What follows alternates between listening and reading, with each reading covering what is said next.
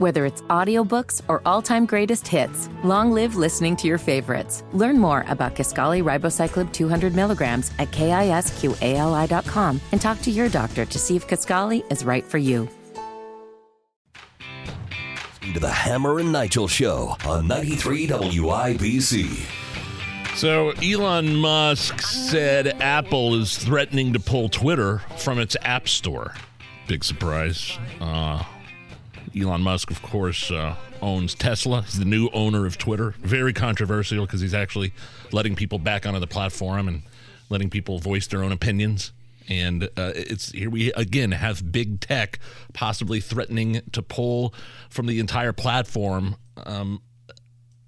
a social media outlet that what happened with Parler? The same thing, right? Donald Trump gets kicked off Twitter, and then he goes to the Parler. This was before Truth Social, right? And immediately, big tech pulls the rug out from under that platform, doesn't allow them on Apple, doesn't allow them on Google or whatever, and just kills no servers, no server, and just killed that social media outlet, all because of things people were saying.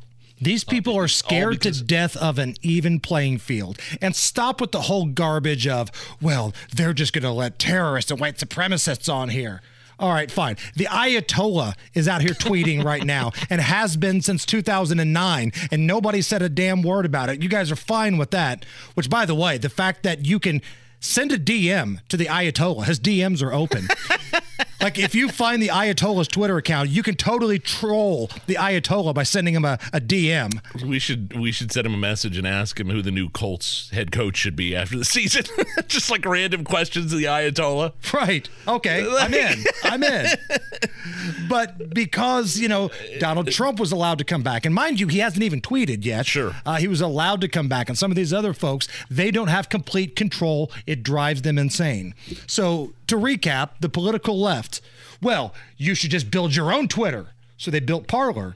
And then Apple pulls Parler from the App Store. Elon Musk buys Twitter. And now Apple is threatening to pull Twitter. The same thing. They've definitely, Elon Musk, one of the things he was saying is that Apple has diminished or completely all but pulled their advertising from Twitter. So that's, again, big tech colluding with the left and the progressives, just like the Hunter Biden laptop story. They all admitted it. I can't wait for Elon Musk to expose what Twitter did with that Hunter Biden laptop story before the 2020 election. I want the algorithms released. Let us know what the algorithms were of how you were censoring certain conservatives, but lifting up some of these ridiculous lunatics on the left. I want to see the algorithms released. Now, the White House, this should make you feel good. Okay. They say they're keeping a close eye on Twitter. I mean, are you concerned about Elon Musk says there's more and more subscribers coming online. Are you concerned about that? And what tools do you have? Who is it at the White House that is really keeping track of this? So, look, this is something that we're certainly keeping an eye on. And we have always been very clear, and that when it comes to social media platforms, it is their responsibility to make sure that when it comes to misinformation, when it comes to the hate that we're seeing, that they take action, that they continue to take action. Again, we're all keeping a close eye on this. We're all monitoring what's currently occurring, and we see it with our own eyes of what you all are reporting, and just for ourselves what's happening on Twitter. But again, social media companies have a responsibility to prevent their platforms from being used by any user to incite violence, especially violence directed at individual communities. If it's the social media platform's responsibility to watch over that aspect of what KJP was talking about, why does the White House have to keep an eye on it? Like, look, this is a free country, the social media platform. We have bigger things to worry about than what somebody's posting on Twitter. It's their responsibility. That's our, beyond that, we don't have a comment. How about you keep an eye on China? Yeah, exactly. How about you keep an eye on what's happening at the border and with fentanyl and what's happening in our schools? Keep eyes on that and maybe just pump the brakes a little bit on being concerned what the evil spaceman is doing with the social media app. Now, Kevin McCarthy, potential House Majority Leader, he had some response to the White House saying they're going to keep a close eye on it. That is offensive to me. Government's going to go after someone that wants to have free speech. What do they have to look at Twitter about? Do they want to go more after American public about whether they can have an opinion on something? I think the American public have spoken on this. I think our First Amendment stands up, and I think they should stop picking on Elon Musk. You know, Elon Musk has succeeded in many places. I'd bet on him more than government going after you. And one thing I would say when we talk about accountability, we'll no longer let government go after people simply because of their political views.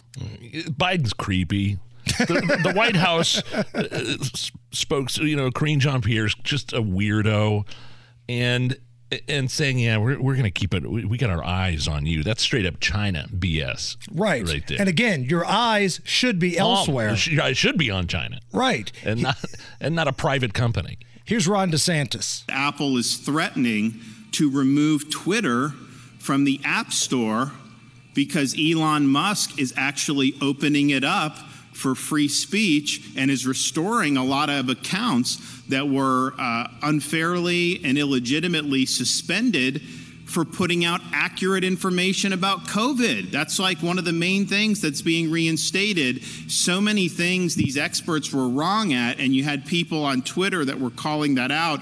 And Twitter, the old regime in Twitter, their response was to try to just suffocate the dissent.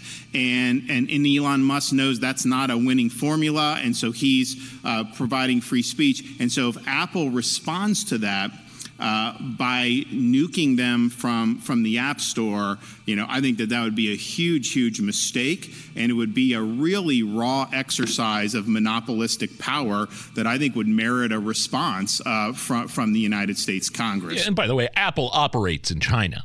So they know firsthand what it's like to suppress dissent. They learned it from the best. They own and operate factories in China, slave labor.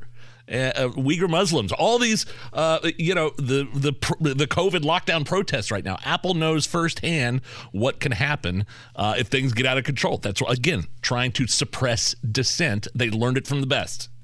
We're going to keep a close eye on Twitter. How about you keep a close eye on this cryptocurrency scandal? Oh, there's that, yeah. Because we've got that going on as well. This weirdo with a white man afro needs to be brought to justice here. And crypto as a whole. Now, I'm not going to sit here and tell you that I understand every single thing about it, but I'm seeing a lot of deaths related to it. Really? And that's really weird. So this Russian billionaire was killed in a helicopter crash. In the latest crypto mystery death, the helicopter crashed in perfectly good weather, and this was after the other passengers reportedly canceled last minute. So who is this guy? He's some Russian billionaire, 53-year-old crypto billionaire. Crypto billionaire. Okay. He's the third cryptocurrency entrepreneur to die unexpectedly in recent weeks. Oh, where's the tinfoil hat? Listen, I don't understand everything about, what's going on with cryptocurrency, but I know people are dropping dead left and right. And that weirdo with the white man afro, we call it a whaffro, is somewhere living it up, hijacking people's money, and that sucks. It's the Hammer and Nigel Show.